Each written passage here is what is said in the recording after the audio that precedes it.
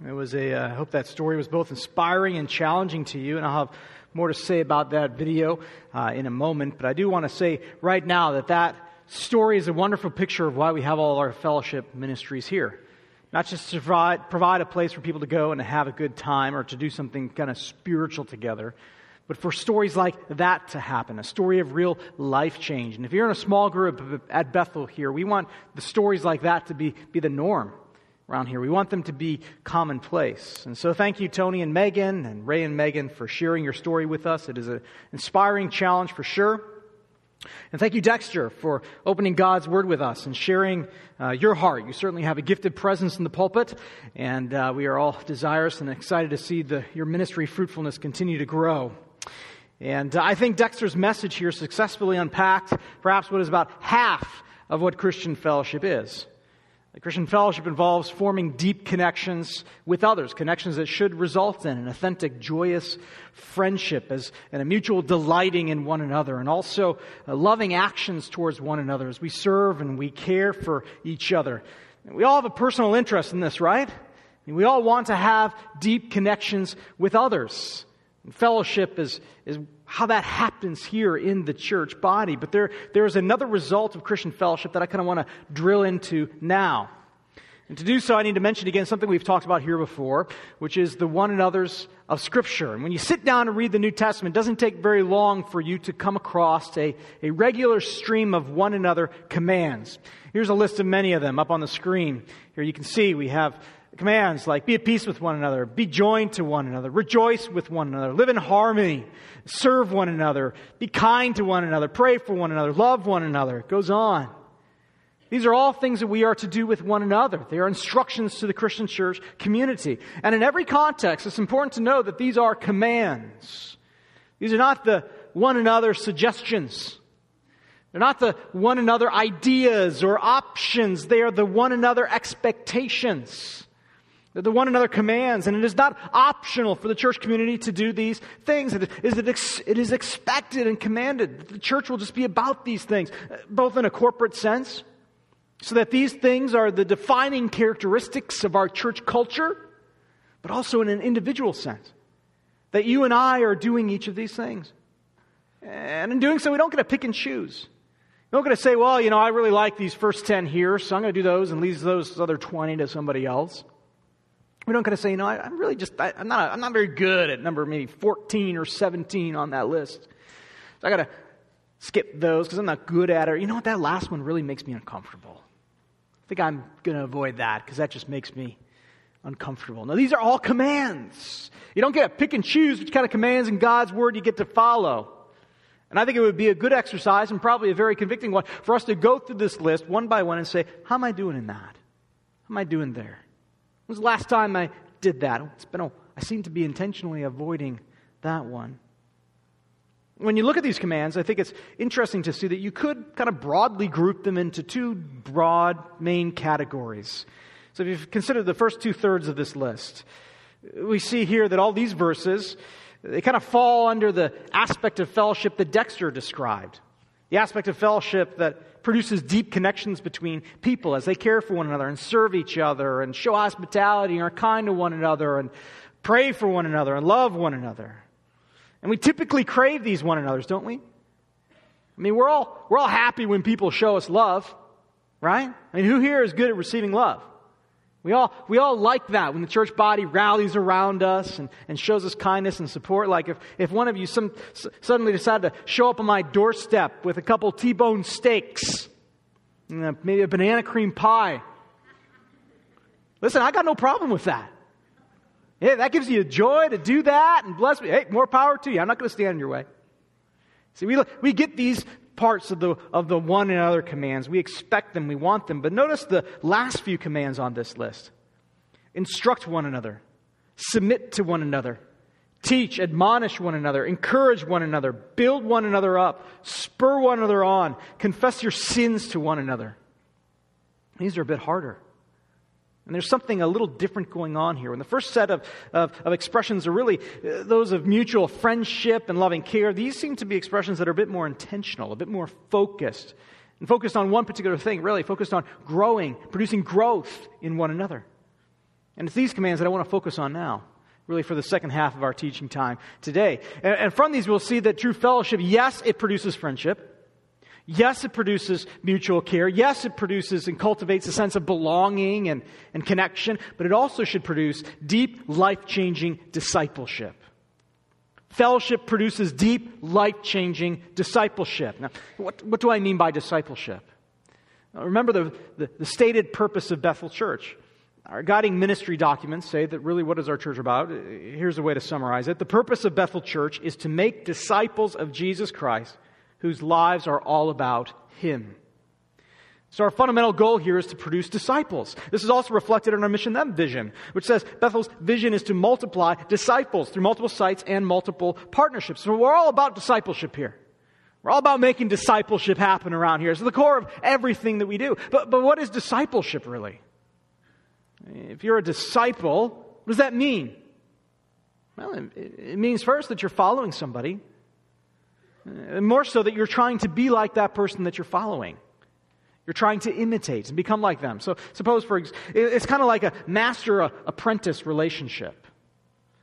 And suppose for a moment that you had a particular craft or a trade that you wanted to get really good at. Say it was making pottery. How would you pursue that? How would you become a good pottery-making person? You'd probably find, ideally, a master of that craft. And you'd spend time with them. And you'd watch them and observe them and learn their techniques and see how they worked with that clay to make it into just a beautiful vessel. And then you would try to imitate them and learn from them. And you would sit under them and study them. And you hope that that person then would take you on as their disciple and under their wing and pour into you as you follow them and try to imitate their example. And Christian, who are you following? It's Christ. And so being Christ's disciple means that He's your master. You sit under Him. And as you grow and mature in your faith, what that means is becoming more like Him. Imitating His example, becoming increasingly more like Jesus and His character. And so that our affections are more like Him. Our priorities are more like Him. Our ways of interacting, our heart is more like His. Our lifestyle more fully reflects Jesus' values and integrity. And that's discipleship.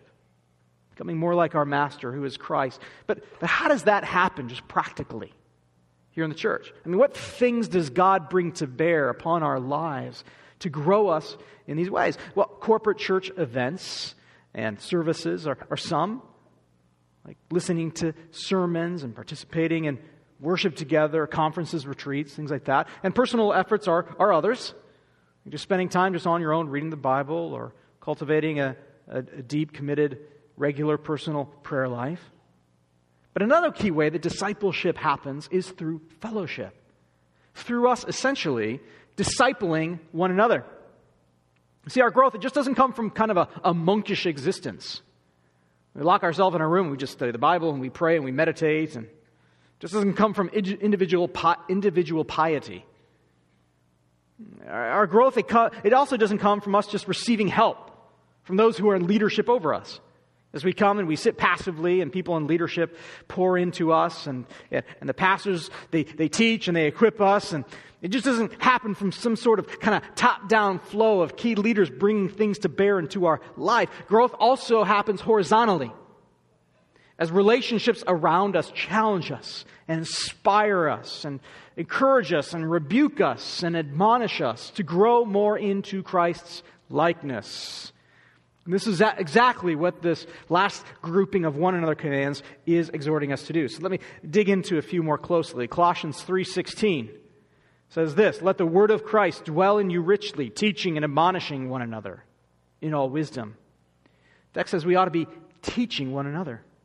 And this text is not just addressed to pastors and teachers. It's directed to the church at large. It's directed to everybody in the church, which means we all ought to be teaching one another. We all ought to be helping one another to think rightly about who God is and what His standards and expectations for our life are. And there ought to be this sense here where we are guiding and advising and encouraging and instructing one another, to providing counsel to a brother or to sister regarding the right path in life they ought to take. It's teaching one another. It also involves admonishing one another, which basically means that we rebuke and we warn each other. We say things like, hey, don't do that. That's going to mess things up. Or, hey, man, don't you see that path you're on, that's ruining your marriage? Or, I didn't really appreciate how you spoke to me that other day, in that tone that just didn't seem to reflect the fruit of the Spirit to me. That's admonishing. That and teaching. This is really kind of what we saw displayed in that video there. As Tony was guiding and advising Ray. He came alongside him as his brother, and he spoke into his life, and he instructed him and advised and admonished him what he needed to do. And the church disciples one another as we do this, as we instruct one another on right doctrine and right living, and also as we confront one another in areas of sin, and guide one another towards righteousness. Another passage, 1 Thessalonians 5:11, therefore encourage one another and build one another up. Here's a picture of the church where the people in it, they're rooting for one another. They're doing everything they can to help one another be built up towards maturity in Christ, focusing on helping those around them to grow and say, man, how can I help my brother and sister achieve their God-given potential? And then they're speaking hope and encouragement and truth and wisdom into each other's lives, helping them to pursue that path. The church disciples one another as we cheer each other on and speak faith, hope, guidance into each other's lives. Our Hebrews 10:20-24 says, and let us consider how to stir up one another to love and good works. And this is one of my favorite texts about fellowship because the language here is just so intentional. We're to stir one another up towards love and good works, which means we're supposed to help each other be more loving. We're supposed to help each other do good things. And the language here, there's a bit of intrusiveness into this text. It literally means to poke or to prod, kind of like a cattle prod. It really means get in that person's personal space and push them towards maturity in Christ. So we say the hard things that need to be said. And we're pointing out the uncomfortable things that we see in each other. We're urging each other to make a change, exhorting each other, poking, prodding, jabbing each other to be more like Christ. It's just like what an athletic coach says to his team during halftime after a rough quarter, and he gets them in and says, come on, guys, you're better than that. Let's do this. Let's get this done. We could do it. And the church disciples one another as we poke and we prod and we urge and we exhort each other to pursue Christ and have lives who are all about Him. In James 5:16, another text says this, confess your sins to one another. We all love this one, right? Who loves to enjoys exposing their sins and shortcomings. Anybody here really enjoy that? A few people do because it's hard. It's uncomfortable. But God's Word says that this is something we ought to be doing. We ought to have a regular pattern here whereby we are free to tell those around us, you know what, I'm failing in this area. I really messed up the other day. Man, I got this struggle that I just can't seem to overcome. It's just constantly beating me down. And the church disciples one another as then we lay our failures out before others and we say, please help me. Help me in this area of my life. So we see here that fellowship, it ought to involve things like confessing sin, poking, prodding one another towards Christ's likeness, advising, admonishing, rebuking each other, giving hope and encouragement to each other, building each other up, speaking the truth to one another, helping one another to think rightly about things in our path in life. And these things, they're all expressions of Christian fellowship. And so we see the true Christian fellowship. It's not just about gathering together and playing some fun games, sharing meals, talking about your kids' recent sporting accomplishments, your promotion at work, or complaining about the government, or even studying the Bible. It's about pouring into each other's lives. Sometimes saying the hard thing, confronting sin, exhorting each other to change, to become more like Christ, inspiring and advising one another how we can get there. All of this is true fellowship, and it should produce then life-changing discipleship and growth. And so let me ask, how are we doing at this, Bethel? Seriously, as a church congregation, how are we doing at this? If you're in a small group or some fellowship setting, how's that setting doing this for you? How are you doing it personally? Rubbing off on others, having them rub off on you? have to be honest, and I say I don't think we do this here nearly as well as we ought. We don't. We have a lot of room to grow in this area as a church. You see, sometimes our church culture here, we kind of get some conceptions about ministry that just frankly I want to rebuke.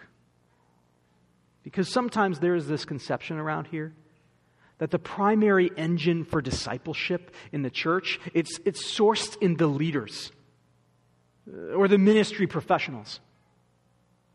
See, we all know we need to grow, and so we depend on our leadership to help make that happen for us. And we look to our pastors to teach us, and church programs to encourage and equip us, and other leaders and staff to shepherd us and speak truth to us. And we might even supplement, what we get here at Bethel with Moody Radio or other preachers that we podcast. And those things, they rightly and appropriately produce discipleship growth. And providing these kinds of discipleship experiences, it is an essential responsibility of the church and its leadership to do that. Worship services, they are necessary and helpful. Classes and Bible studies, they're necessary and helpful. Sermons are necessary and helpful. But we commit a woeful error when we think of these things not just as helpful, but as sufficient for our growth. When we think, I go to church once a week and I hear the sermon, so check, I'm good. Or I participate in that annual retreat, I kind of got that Bible study thing going on occasion, I'm good. Or I actually use my commute to work to listen to Christian teaching. I'm good. Listen, those kinds of things, they are necessary for a congregation and an individual's growth, but they are insufficient. Church events and church programming cannot accomplish all of the discipleship that the church needs.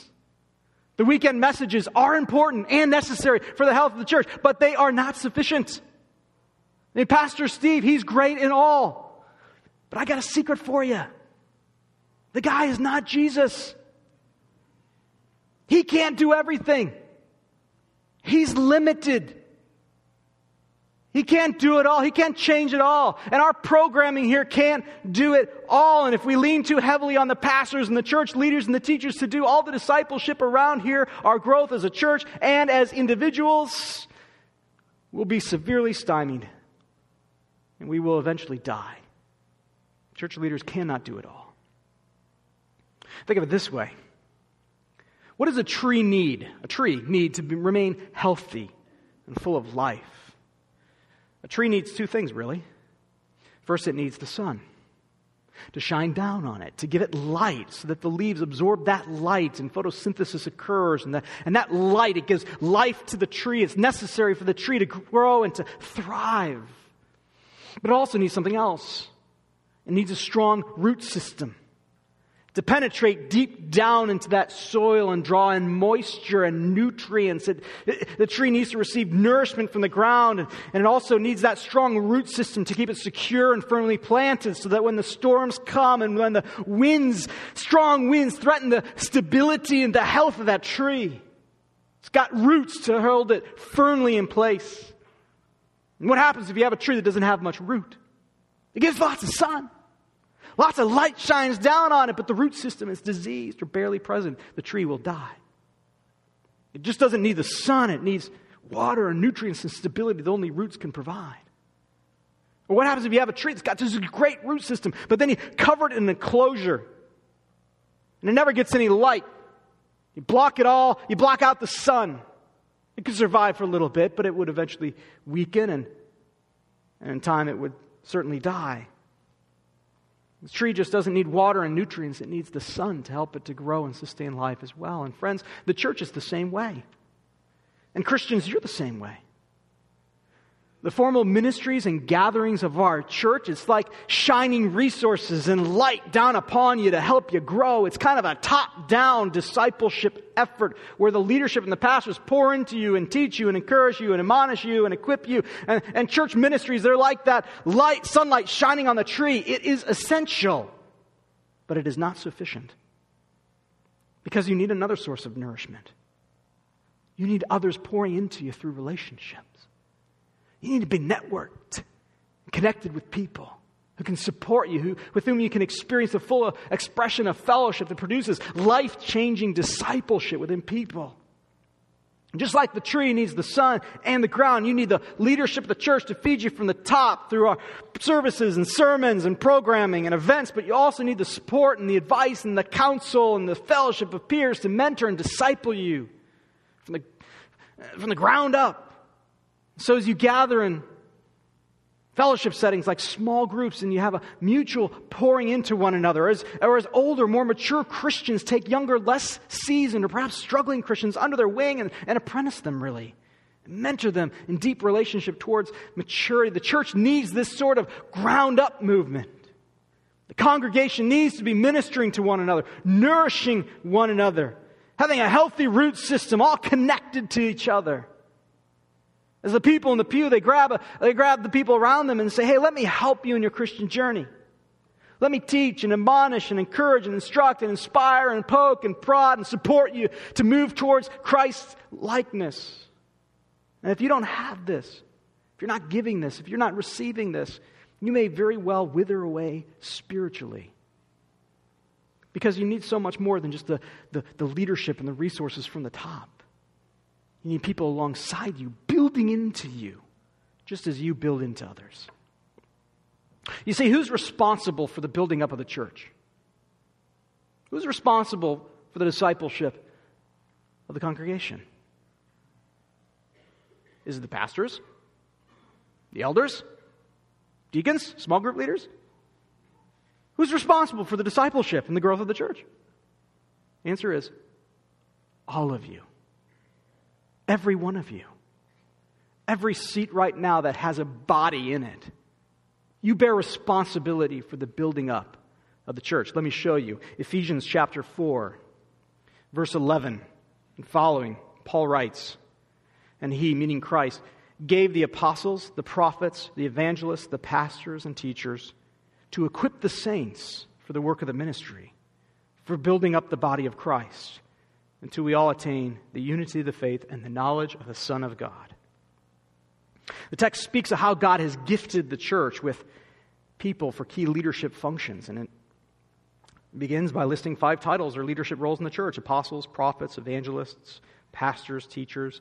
And what is the role that these people ought to play? Are they supposed to disciple everybody? He gave them these people to disciple everybody? No. It is to equip the saints for the work of the ministry. Now, who do you think are the saints mentioned here? Just particularly holy people in the church? No, it's everybody. The Bible identifies every person who is a regenerate believer who truly trusts in Christ. They are now a saint, a child of God. All believers are the saints. And what are the saints supposed to do?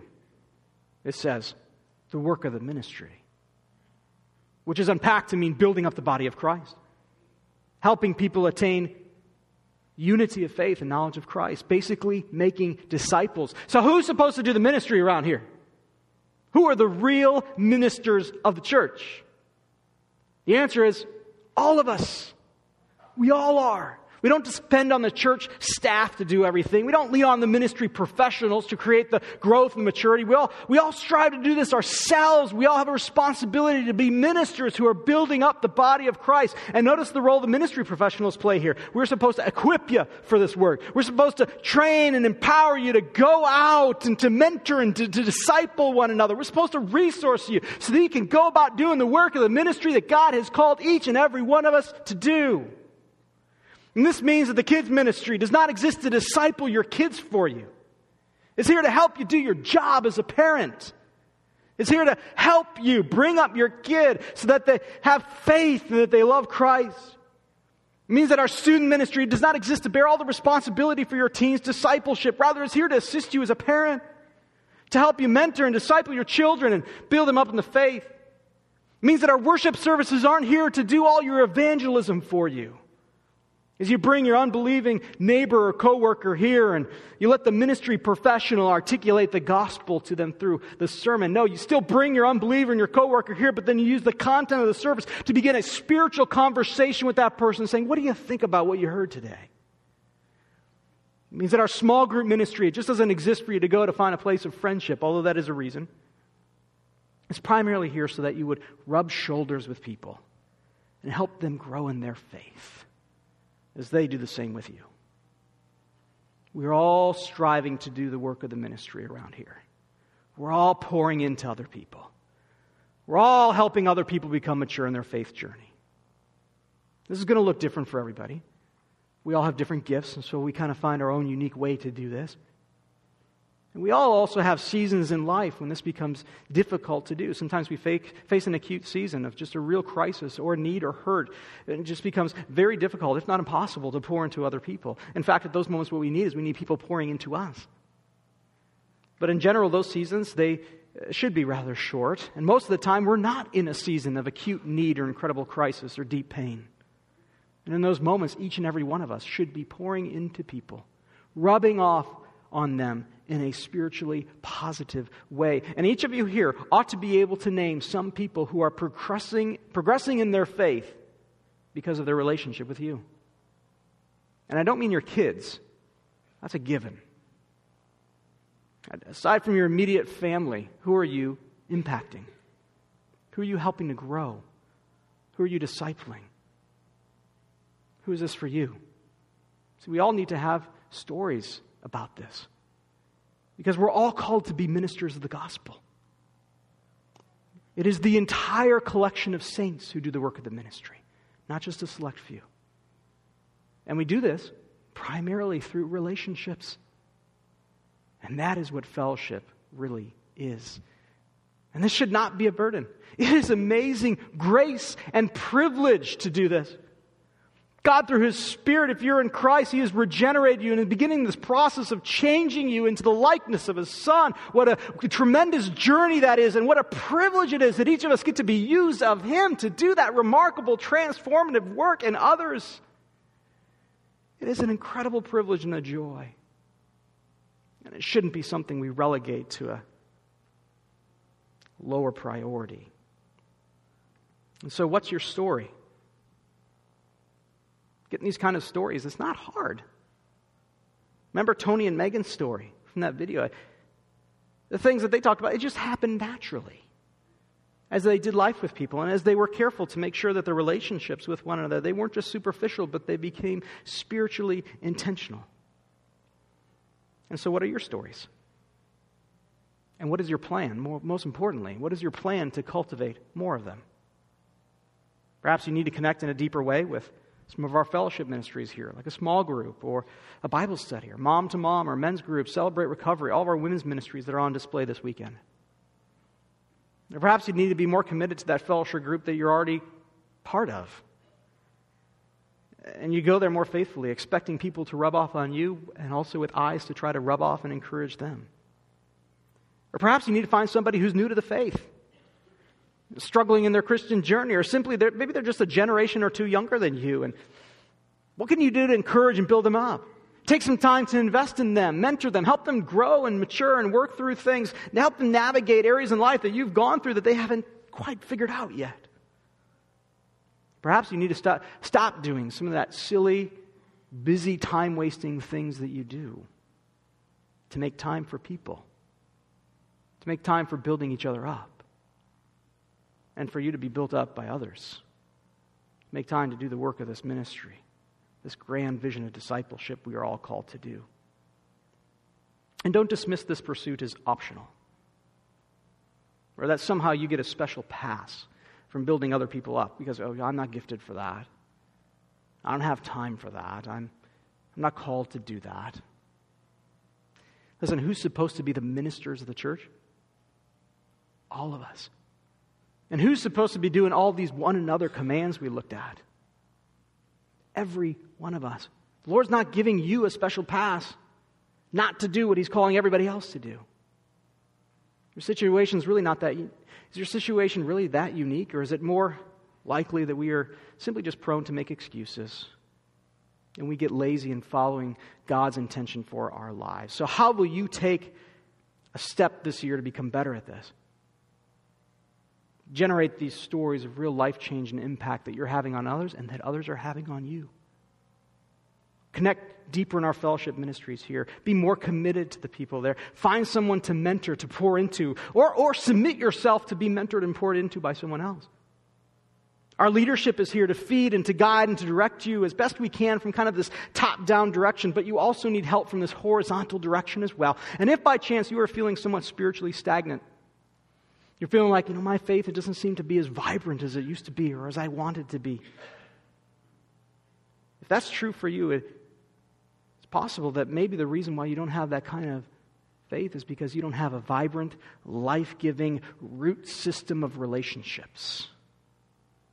Relationships that are encouraging you, building you, stabilizing you, supporting you, strengthening your faith. So take a step to expand your roots and deepen this fellowship experience. Get involved. Stay committed to people relationally. Get more intentional with the people that you know around here. Do that and you will grow.